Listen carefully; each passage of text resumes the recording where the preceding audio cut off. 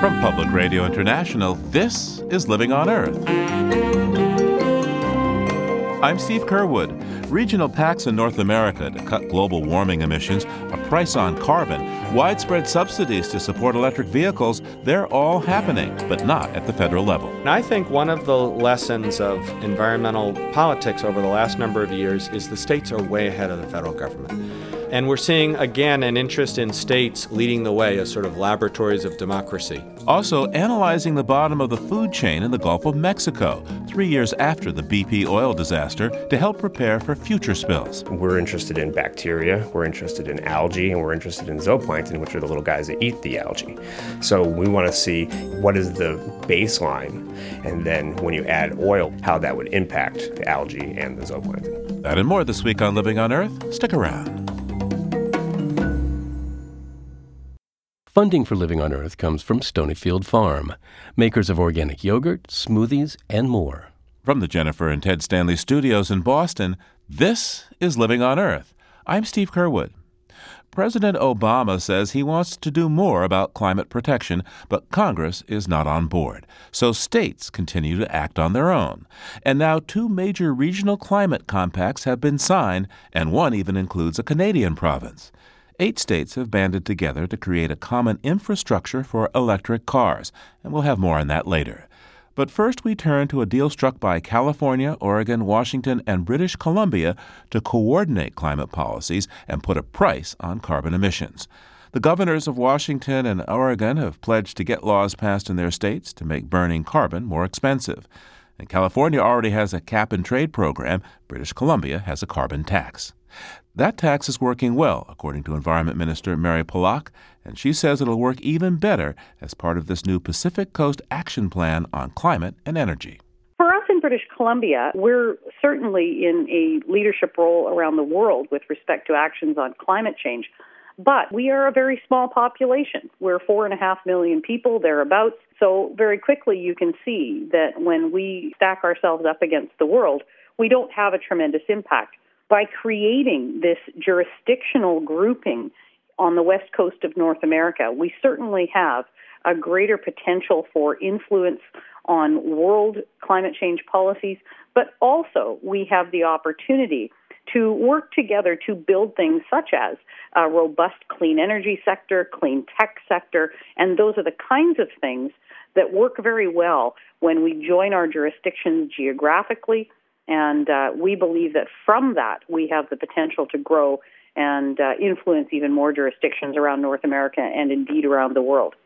So a big part of this Pacific Coast Action Plan is to reduce carbon dioxide emissions by putting a price on carbon throughout the region, making it more expensive to pollute. How's that going to work for each of these states and, of course, BC, where you already have a flat tax on carbon pollution? Yeah, we've had a carbon tax, and it's revenue neutral. We've had that in place since 2008. Other regions will do so according to how it fits for their local area. That's fine with us. Our concern has always been that if we remained the only jurisdiction nearby that had a price on carbon, then that potentially had a negative impact on our business competitiveness. Obviously, we think our model is the best, but we're pleased with any action that's taken by other governments, no matter what form, to put a price on carbon and therefore level the playing field. Briefly, what has been your experience with the tax? How expensive is it? Well, so our tax currently amounts to $30 per ton. It didn't start at 30, it started at 10. We gradually increased it over time. Ours is revenue neutral, though, so it means that for every penny in carbon tax that we take in as government, the Minister of Finance is required to put that back out in the equivalent amount of tax reductions. So various ones such as income tax, corporate taxes, small business taxes, and specific taxes geared toward northern and remote residents who have to pay more and have fewer chances to reduce their emissions and reduce their consumption in terms of heating and things like that. So revenue neutral. Our experience has been that since 2008, our province has bucked the trend in Canada. In fact, our GDP has grown at a faster rate than the Canadian average. At the same time, our consumption of fossil fuels has reduced significantly across every fuel type.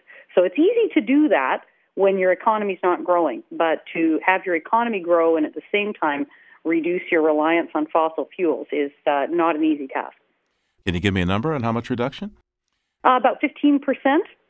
What's the plan to encourage more use of alternative energy in BC? That's an important question because when you deal with what is essentially a cultural shift, it's not just going to be one measure, such as a price on carbon, that's going to achieve that. So we have a whole range of initiatives, all the way from incentives for clean energy vehicles to incentives for industries to reduce emissions and for individuals to reduce emissions. We also, of course, through our purchase of carbon offsets, also contribute to innovative clean energy businesses within British Columbia. Our carbon offset purchases are all required to be within British Columbia. So all of this cycles through and then contributes back into improving our emissions profile in our local jurisdiction. Now, right next door to British Columbia is Alberta, home of the Athabasca tar sands. How are you folks getting along? Well, our Premier has been making tremendous inroads with respect to helping Alberta understand our perspective. There certainly is a different culture in Alberta versus British Columbia around petroleum and how we operate with that. But I have to say, fundamentally, there isn't a large disagreement. Both jurisdictions believe very strongly that we can achieve leadership on climate change while at the same time balancing our need for economic growth to be able to benefit our citizens, earn the revenues that it takes to afford things like health care, education, and other important social benefits. So I don't think we really start out that far apart. Of course, the highlight right now is the discussions we're having around the pipeline potential from Alberta to the West Coast in order to reach those Asian markets. But those are legitimate discussions to have, and I don't think they should be viewed as British Columbia and Alberta in an argument more than they should be viewed as British Columbia and Alberta trying to find the solution to the balance you have to strike. How are you hoping that the Pacific Coast Action Plan might affect the rest of the United States and Canada? Well, so for politicians to take action on climate change is a risky proposition. They are complex topics to communicate, and often they are difficult in terms of public policy because you're asking people to take a sacrifice now for a benefit that won't accrue to them for very many years. It's not an easy thing for a politician to sell. And as we've experienced in British Columbia, having now won 2 majority elections with our climate policy front and center, our carbon tax front and center, it makes it a lot more palatable for politicians to lead on climate change when they see an example that has actually worked, where we can say, look, we've had the positive benefit we wanted, it hasn't damaged our economy, and by the way, we actually got reelected on this basis. So every time we can show that an experience has been successful, that gives greater capacity for politicians to move on these issues and to lead on these matters. Now, California and the province of Quebec recently announced a collaboration on their cap and trade programs. They both have them. How might Quebec be brought into the Pacific Coast Action Plan? Well, there is, of course, the Western Climate Initiative. That's something that British Columbia is also a part of. These things are evolving over time, and as policy positions on climate change grow and evolve and mature, we're going to see movement in different areas. I think not only is there potential to bring Quebec into the fold on agreements like this, but we also know from Governor Jerry Brown that California has been making significant inroads into bringing provinces in China into accords such as this. So there's tremendous potential. Well, I want to thank you for taking the time with me today. Mary Polak is the Environment Minister for the province of British Columbia. Thank you very much. With more than 38 million people, California is the biggest and richest member of the Pacific Coast Climate and Energy Compact and the most advanced of the American states in terms of climate protection laws. So we called up its governor, Jerry Brown, to ask just what his goals are for the deal. The goal here is to reach beyond the border of California and join with the states of Oregon and Washington and the province of British Columbia and deal with this problem of climate change, global warming, and greenhouse gases. This problem is very unique in the sense that no one place, no one state, or even one country can solve it. It takes a lot. It takes everybody, ultimately. But in the beginning, we want to spread to as many other states working together to figure out how to reduce climate change. So a big part of your plan is to reduce carbon dioxide emissions by putting a price on carbon. California has cap and trade. British Columbia has a tax on carbon. But what about the other states? How are they going to deal with this? Well, through regulation, through, for example, requiring more efficient buildings, by requiring more efficient appliances, different land use rules so people don't drive as much, encouraging electric cars, encouraging more efficient water use that cuts down on the need for power. There's many, many things you can do. And ultimately, of course, putting a price on carbon is essential, but that will take time. And we're taking the first steps, and we hope over the months and years ahead, we're going to get to the point where we really do all the things we need to.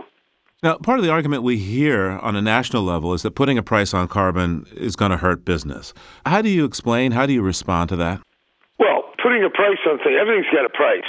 Oil companies raise the price.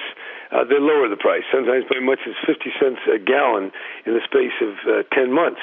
But we have a problem that carbon going into the atmosphere is trapping heat, which is changing radically and irreversibly the climate on which we all depend. Therefore, we have to reduce carbon emissions, and you do that by laws, by regulations, and by putting a burden on it called a tax or a price or a fee. Why not wait on the federal government to do this? Well, the federal government is currently dysfunctional and paralyzed, and this is an existential threat to humanity. It's real. And I know there are some deniers out there, many of the people in the oil business, of course, because they're contributing to the problem in a major, major way. So we have to do what we can where we are. California is 12% of the country, and we're going to start pushing. And we're joining now with other states. We have a memorandum of understanding with various provinces in China. I've reached out to different states in Mexico. We can't wait. So how do you bring China into something with California as well? Well, China is involved. President China came to California last year, and I spent almost an hour with him discussing this very issue. So China is far more active than the United States. They're the world's foremost producer of wind machines and solar installations, solar collectors. They're moving ahead. Now, they're also burning lots of coal, and that's bad. But in many ways, it's going to take China and various progressive states in the Western Hemisphere to join together with Germany and countries in Europe. And that's the way I think we're going to turn this thing around. So I take it you expect that the Pacific Coast Action Plan is going to affect America, the world, and you're leading by example here. Exactly. Now, when you put it that way, it sounds grandiose. But first of all, there's no other way forward. It's either stagnation, give up, or take the lead. And as governor of California, I'm following my predecessors in asserting an important role for the state in curbing pollution, in innovating in so many different ways. So, yes, we have a long, long way to go. I mean, the carbon buildup is enormous. It's constant, tremendous momentum. But California is a big state. China is suffering from such pollution that in their effort to combat that, they will at the same time develop the same technologies and practices that will curb greenhouse gases. So there's plenty of hope, but it's not coming from Washington.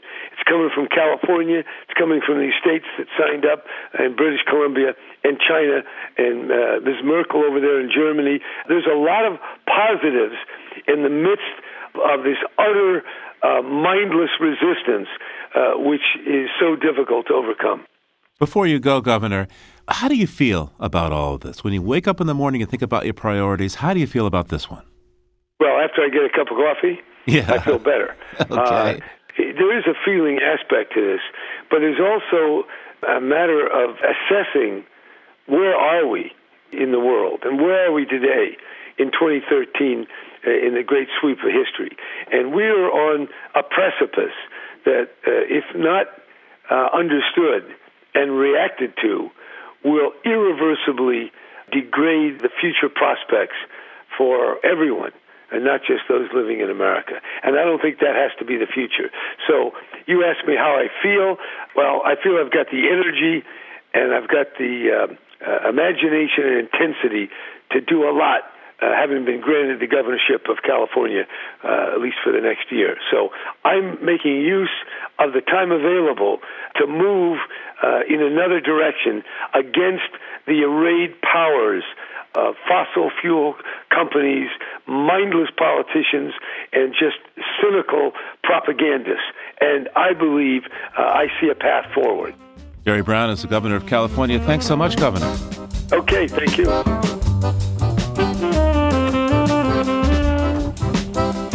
Coming up, taking a look at another pact among the states to fight climate change and perhaps strengthen the power grid at the same time. Keep listening to Living on Earth. It's Living on Earth. I'm Steve Kerwood. This week, another in our series, Power Shift, about the transition to low-carbon energy in the Bay State.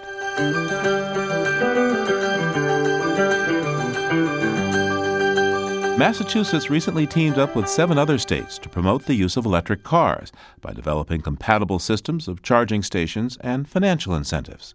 The deal also calls for the states to help the public sector incorporate EVs into their fleets. Electric car sales have been increasing, but the numbers are still tiny. So, to get EVs into the mainstream faster than the federal fuel standard rules require, California, Connecticut, Maryland, New York, Oregon, Rhode Island, and Vermont are joining Massachusetts in this effort. Ken Kimmel is the commissioner of the Massachusetts Department of Environmental Protection.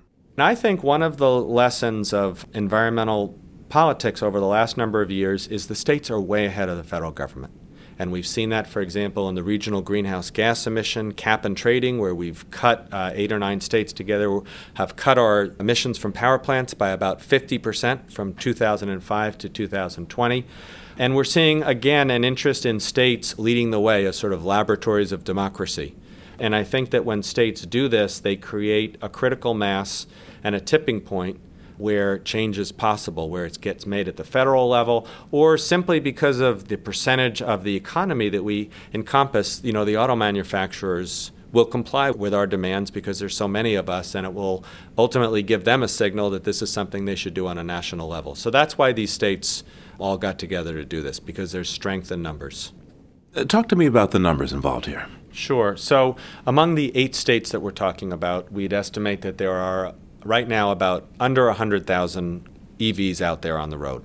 That needs to ramp up to 3.3 million vehicles by 2025.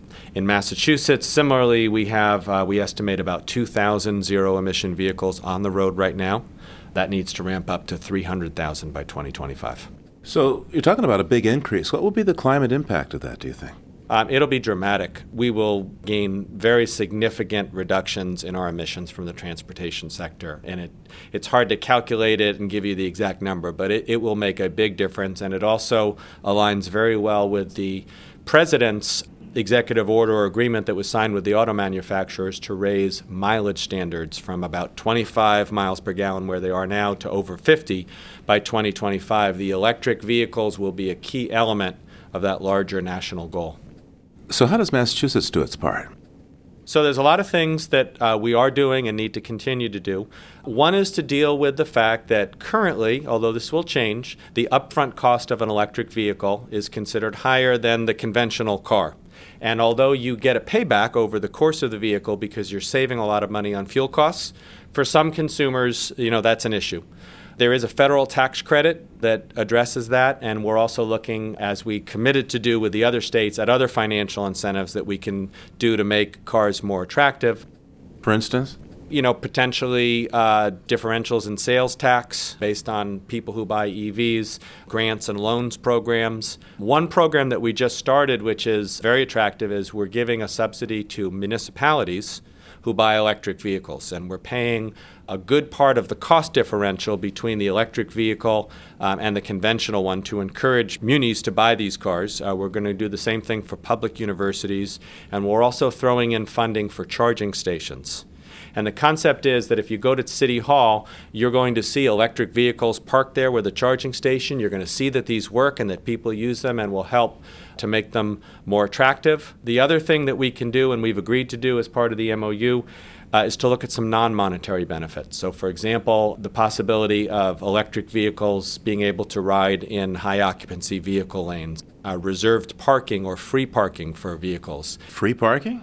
Free or reduced rate parking, that's definitely one of the tools. Now, what about the question of road signs and charging networks to get some compatibility here? I think that's key. I think this needs a lot of branding and easy visibility for consumers.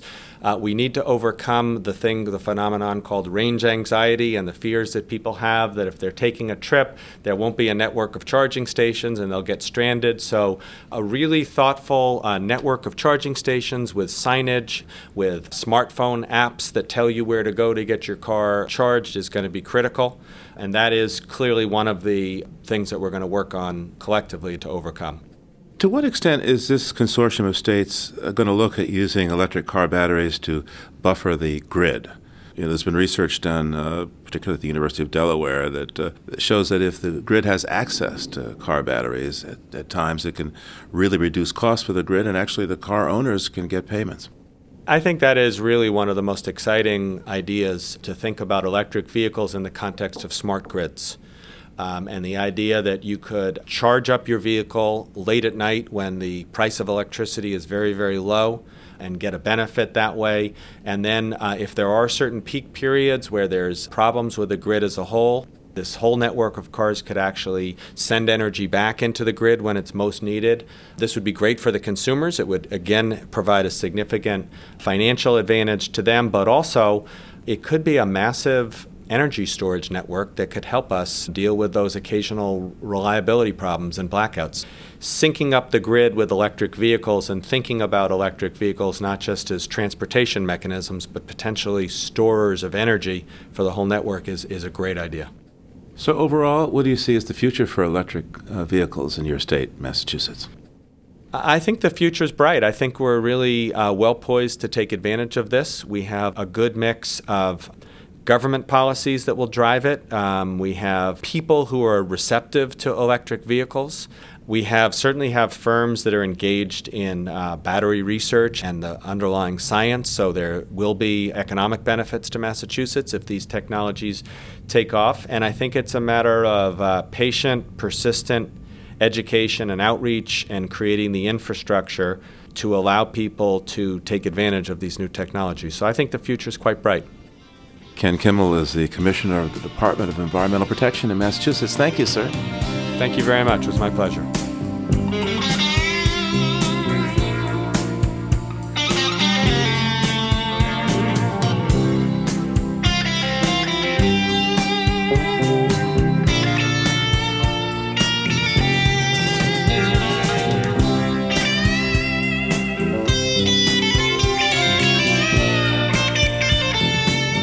Testimony in the multi-billion-dollar civil damage trial of the 2010 BP Gulf oil spill recently wrapped up, and U.S. District Judge Carl Barbier is now taking written post-trial briefs before the final penalty phase. That will determine exactly how much BP and its drilling partners must pay in damages under the Clean Water Act.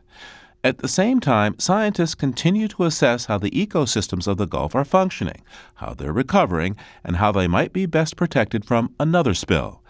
This is an enormous task for researchers. Some are biologists, but there's also a vital role for mathematicians and computer specialists at the Center for Integrated Modeling and Analysis of the Gulf Ecosystem, or CIMAGE, as reporter David Levin discovered. It's been more than 3 years since the Deepwater Horizon spill hit the Gulf of Mexico, dumping more than 5 million barrels of oil into the ocean. Since then, researchers have been unraveling the impact it's had on the Gulf as a whole, how the oil moved in the water, how that oil degraded, and how it affected marine animals along the way. But every spill is different, and studying one doesn't guarantee that scientists can tell how the next one will play out. According to Jason Lennis, predicting that involves serious math. You don't truly understand something unless you can describe it mathematically. What we try to do is to use math to describe ecosystems in biology. Lennis is a researcher at the University of South Florida. He's one of a small group of people using complex equations to build a computer model of the Gulf, a kind of digital reproduction of the entire Gulf ecosystem. Inside that virtual world, they'll be able to simulate future oil spills and anticipate how they'll affect fish and other organisms. But getting the model to work? Well, that's the hard part. It's such a large picture, and there's so many questions in terms of just the ecology itself, let alone the physics. It's so much information. First, the scientists need data on all the key species in the Gulf, from tiny plankton to huge whales. They have to know roughly how many there are out there, where they live, how often they reproduce, how quickly they grow, and most importantly, what they eat. Without understanding the food chain, or who eats who, it's almost impossible to build an ecosystem model. If you want to make predictions about predators, about fisheries, about recovery time, that information on the food web is really not negotiable.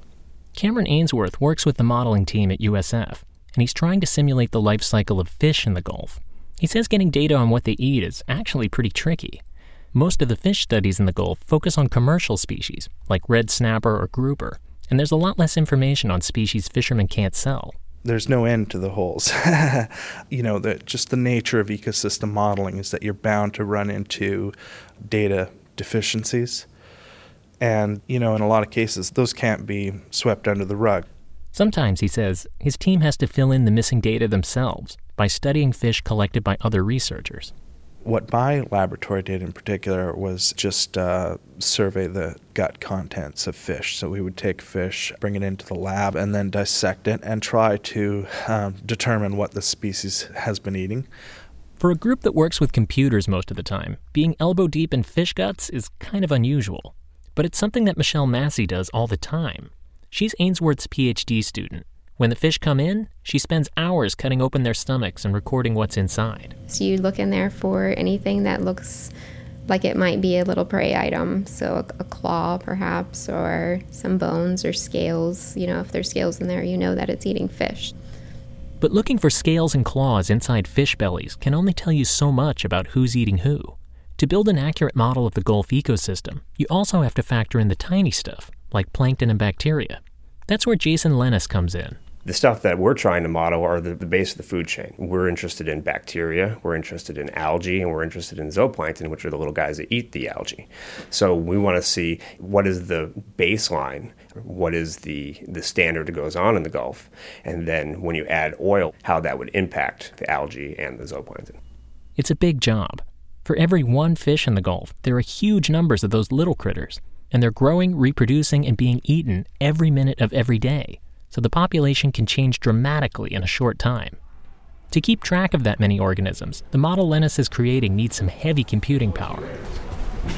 Hi, Dick. Hey, nice to meet you. Good to meet you. Yeah, so we're going up to the third floor where the data center's at. Brian Smith oversees the University of South Florida's Research Computing Center, the place where Lennis runs his models.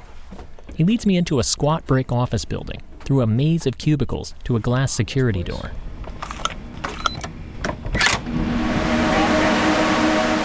Inside is the heart of the system. It's a huge white room filled with racks of powerful computers. The fan noise is deafening. It's high-performance computing. Lots of processors, lots of memory, very fast network. So we can actually take one simulation and run it on all of these machines simultaneously in order to harness all of their power. Even with all that computing power, the millions of calculations that Jason Lennis needs for his model can still take up to a week to run. And that's just his latest version, which covers only a small fraction of the Gulf. At the moment, he's working on expanding and perfecting the model. Next, he plans to combine it with Ainsworth's fish model, and together, they'll create a simulation of life in the Gulf that covers everything, from the tiniest microbe to the biggest whale. Yeah, that's our hope. Again, Cameron Ainsworth. He says that once the full ecosystem model is up and running, it'll be incredibly useful for studying future spills and testing how they might affect marine life. For a given level of oil concentration, how do we expect fish to be impacted? What's the impact on growth, on longevity, on their ability to reproduce and things like that?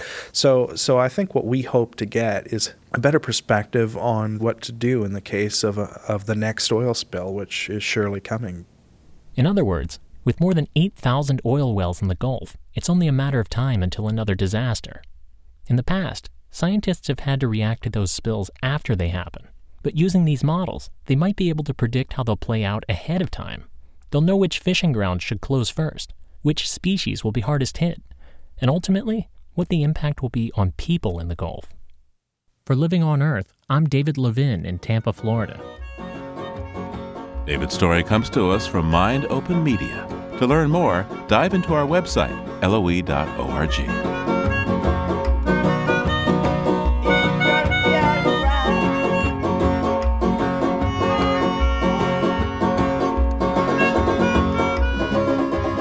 When it comes to be time to change the time and push the hands of the clock back, it's a harbinger of longer nights, and for those of us in the Northern Hemisphere, of the wintry weather to come.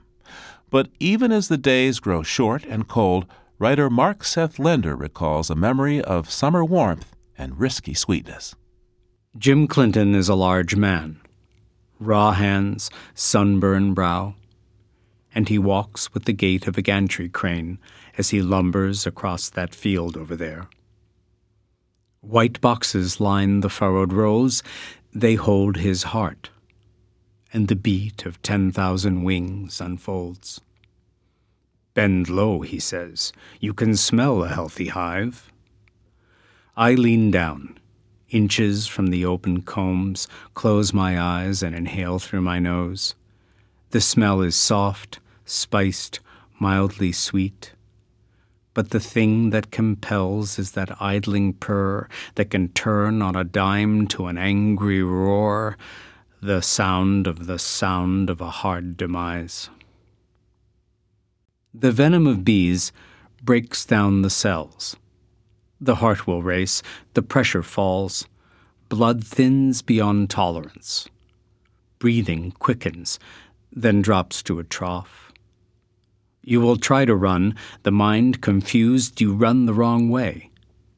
And panicked, stumble in your pain, eyelids, wrists, fingers, both hands, the cheeks, oh yes, and into the hair and beneath the clothes, and if you scream, the tongue. Like a cobra's hood they rise, a black strike in the warm of summer air. You lie on the ground and die. Right there. All this they can, yet they do not. They are calm. An enormous orchestra tuning its strings, and a chatter like shaken seeds in an empty gourd as the gatherers tell of the pollen they've found. Where it lies, how far. While the workers come and go and antennae touch like fingertips, and the small red tongues dart and kiss. But now Jim Clinton opens the lid of another hive. "They're angry," he says. "You better stand clear." And I do, but not near fast enough. Thap! Bee hits the side of my head. The blow is hard as a finger snap. Then another, and again. Now the nape of my neck. And I know what they mean. "Are you deaf? Move back, move back." So I do. They pursue, 40 yards, no further, and mad as they are, not one stings. It's winter now. The bees are few and small, and the hive makes its sleeping sound, dry leaves scattered on hardened ground. Mark Seth Lender is the author of Salt Marsh Diary, A Year on the Connecticut Coast. For some photos of the beehives, buzz on over to our website, loe.org.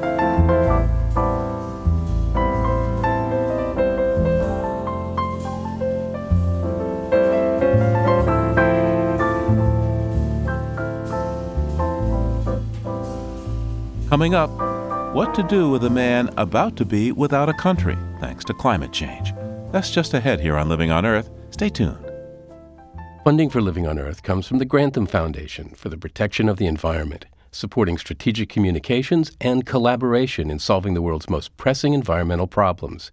The Candida Fund, furthering the values that contribute to a healthy planet, and Gilman Ordway for the coverage of conservation and environmental change. This is PRI, Public Radio International.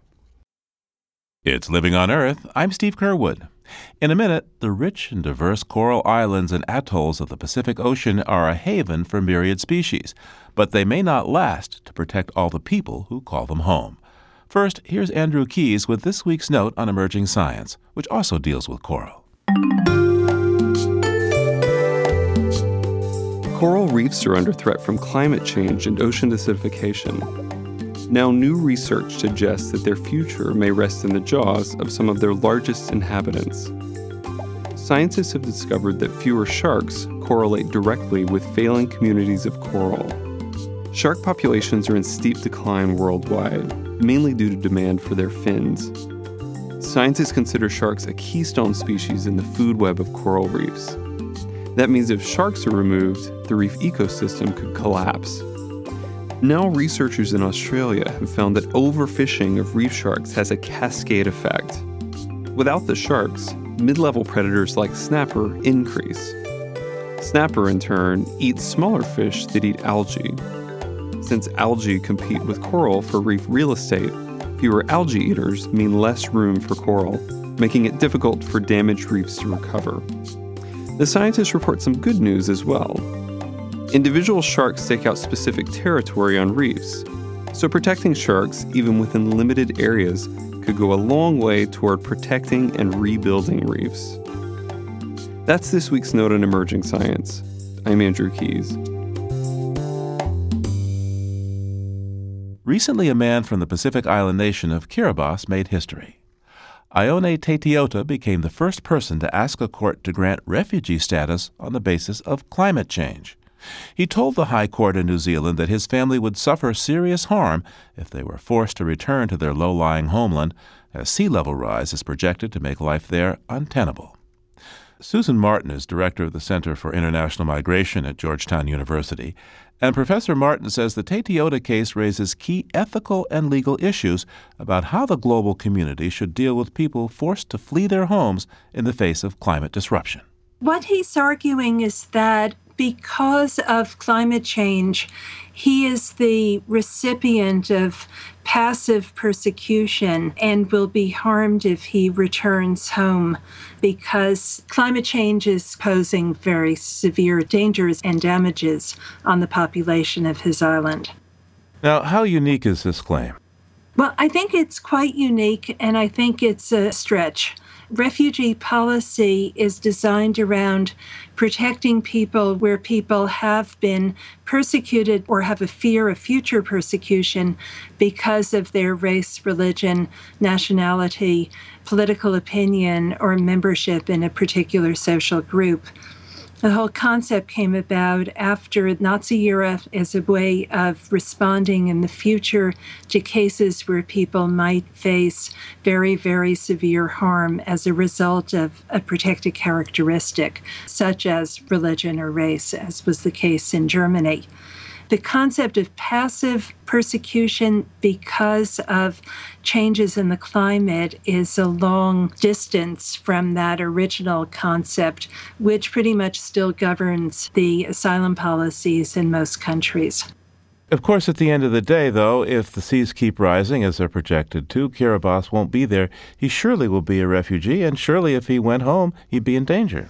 Well, I think that the problem, even with that construct, is that people on the islands will not be endangered because of their race, religion, nationality, etc. He does raise, though, and the case raises a very, very serious problem that still needs to be addressed. And that's, what do we do as a world to protect the people who are going to be harmed as a result of climate change? And there will be people, not just those on the islands in the Pacific, who will not be able to remain and live decent lives because of the impacts of climate change. Right now, there are no policies to address that. So what do you expect the New Zealand court to do with his application at this point, do you think? Well, I expect that they'll likely reject it, that it doesn't meet the refugee definition. I expect that there'll probably be some passages in the decision that calls out for political and policy changes to address the situation that he's in. I think what we need is a parallel legal regime that will provide assistance and protection to people who are losing their habitats, their livelihoods, and potentially their lives as a result of climate change. So not to change the refugee definition, but to have a second set of policies that are more specifically geared towards the situation of climate change. Where else might we see migration issues like this in the near future, do you think, Professor? Well, I think we're going to see it all over the world. I think there is a number of different ways in which climate change may affect movements of people. Rising sea levels is probably the most talked about right now because it has the prospect of entire countries disappearing. The place that I think a lot of people are really worried about is Bangladesh. It's a very crowded country, it's a very poor country, and it will be seeing a lot of different effects of climate change, some of it already seen in the form of more frequent storms and more intense storms, but also just year-to-year flooding. I think we'll also see a number of places in which climate change will lead to more frequent and more intense droughts. There'll be areas where it's very unlikely that people will be able to continue to farm unless there are major advances in terms of drought-resistant seeds and other new farming techniques. Professor Martin, how well set is the international refugee system to deal with the question of climate right now? It's struggling. We have an established system for dealing with people displaced from conflict, but a very new, pretty fragile system for addressing people who are leaving as a result of environmental change, man-made disasters such as nuclear accidents, anything that creates dangerous situations for people but doesn't fit the refugee definition. When might this turn kind of cranky? I mean, one could see that someone could approach a country and say, look, your country set all this carbon dioxide in the atmosphere. You're part of the problem here. You need to give me a home. Well, we're already seeing some of that rhetoric, and I think it's understandable that the countries that are going to be suffering the most are not the countries that have caused the emissions, for the most part. I think it's now being much more diverted into saying that there needs to be financial support for adaptation and continued commitment to mitigating the impacts of climate change. And so I think that the governments of the countries that are most affected are looking for the help of the international community and the wealthier countries that have produced the impacts of climate change to help them to be able to help their own populations. I think that the next step along the way will be looking at how migration can be part of that adaptation strategy. We've tended to look at migration as a problem, something to be avoided, but in fact, migration has always been one of the principal ways that people adapt to changing environment. And so we have to start to think about the positive ways in which migration can be a solution for thousands of people who may otherwise not be able to fare very well as a result of climate change. Professor Susan Martin is director of the Center for International Migration at Georgetown University. Thanks for taking the time. You're welcome. I enjoyed it.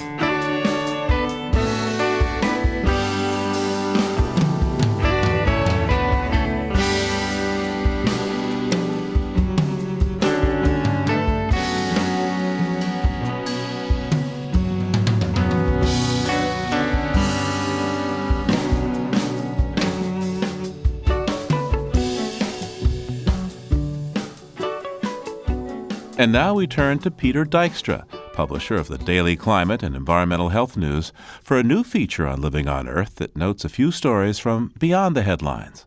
Every day, Peter and his crew comb the internet for stories of environmental change from around the planet. Everything from the weird and wacky to little-noticed ones that we should watch out for as they emerge over time. He's on the line now from Conyers, Georgia. Hi there, Peter. Hi, Steve. So what do you have for us this week? We're going to go to two very different parts of the world and start in the tropics. EHN picked up a story this past week that might not seem like a whole lot right now, but we think it's going to be a big deal for the world in the years to come. It's from the capital city of Bangladesh, Dhaka, and the English language paper there, the Dhaka Tribune. They reported that saltwater intrusion is becoming what scientists call an alarming problem along the coast of Bangladesh. Okay, so how does saltwater get into freshwater? The farmers and cities in this very densely populated country of Bangladesh depend in large part on groundwater and aquifers, drilling wells to water farms and to provide drinking water. There's been so much pressure on the wells nearest the surface that water's drawn out of them, and salt water is essentially sucked in. And when you have sea level rise, that makes that whole problem worse.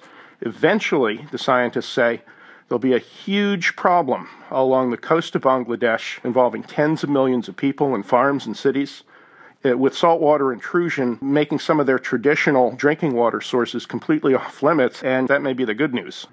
Oh, well, you're calling that good news? Relatively speaking, because the bad news is that Bangladesh's other primary source of water is melting glaciers from the Himalayas. And the glaciers are definitely melting, but they're melting a little bit too fast. If the glacier water goes away and the coastal aquifers are put off limits and polluted by saltwater intrusion, then you have a nation of 150 million very thirsty, very hungry, potentially very angry people. And that's why a lot of folks are looking at water issues and climate change issues as global security issues. Okay, now where else are you going to take us on the globe? We're going to go to a very different place up in the Arctic, up in the cold weather, where the Parliament of Greenland, by one vote, just decided to open up mining for uranium and for what are called rare earths, some of the strategic metals that are used in everything from windmill blades to electronics to the phone and recording equipment we're speaking to each other on right now. The reason that mining industry is opening up in Greenland, they've known for a long time that there's a lot of money and a lot of minerals beneath the surface of Greenland, but the surface of Greenland has also been beneath a lot of ice. The ice is leaving. The minerals are exposed. Multinationals, particularly from China and Australia, are looking to come in. It will change Greenland. It will enrich some people there. It'll change the lives of just about everyone there. And this is all happening because that land-based ice in Greenland is melting and contributing to sea level rise, which will also, as the Arctic melts, the sea-based ice opens up, and shipping those minerals out will also become easier. And, of course, the land ice melting raises sea levels, which brings us back to Bangladesh and a lot of other low-lying places that are going to be imperiled by sea level rise. Hey, Peter, anything else before you go? We're just looking at sort of an ironic and sad twist. Just about everybody knows that this is the one-year anniversary of Superstorm Sandy and all of the destruction that it caused in New Jersey and New York. But 24 years ago this month, the governor of New Jersey back in 1989, Thomas Kean, a Republican, issued a very stark warning in an executive order about climate change and said that the coast of the New Jersey area, the Jersey Shore, needs to be ready for severe storms and hurricanes that are going to be worsened as climate change becomes a reality. This is 24 years ago from a governor, a Republican governor. He may be eligible for what I like to call the Nobel Prize in I told you so. And the problem is very few people listened. And if they had listened, the damage from Sandy a year ago might have been a little bit less. Peter Dykstra of Environmental Health News and the Daily Climate. Thanks. We'll talk to you soon. Thank you.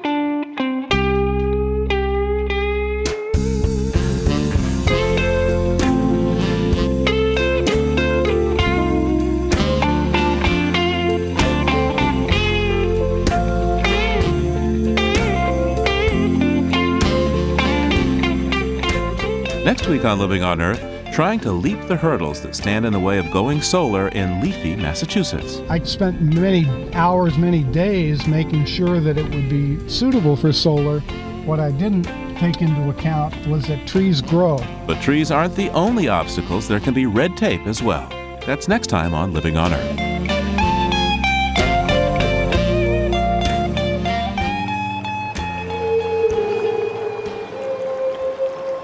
We leave you this week at the sea in Alaska's Glacier Bay.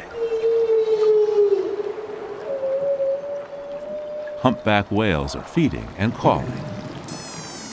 And nearby, a harbor porpoise chimes in, as well as a pod of orcas. And the rumble of a huge chunk of ice breaking off a glacier and causing large waves. Bernie Krause recorded this soundscape for his CD Wild Sanctuary, Whales, Wolves, and Eagles of Glacier Bay.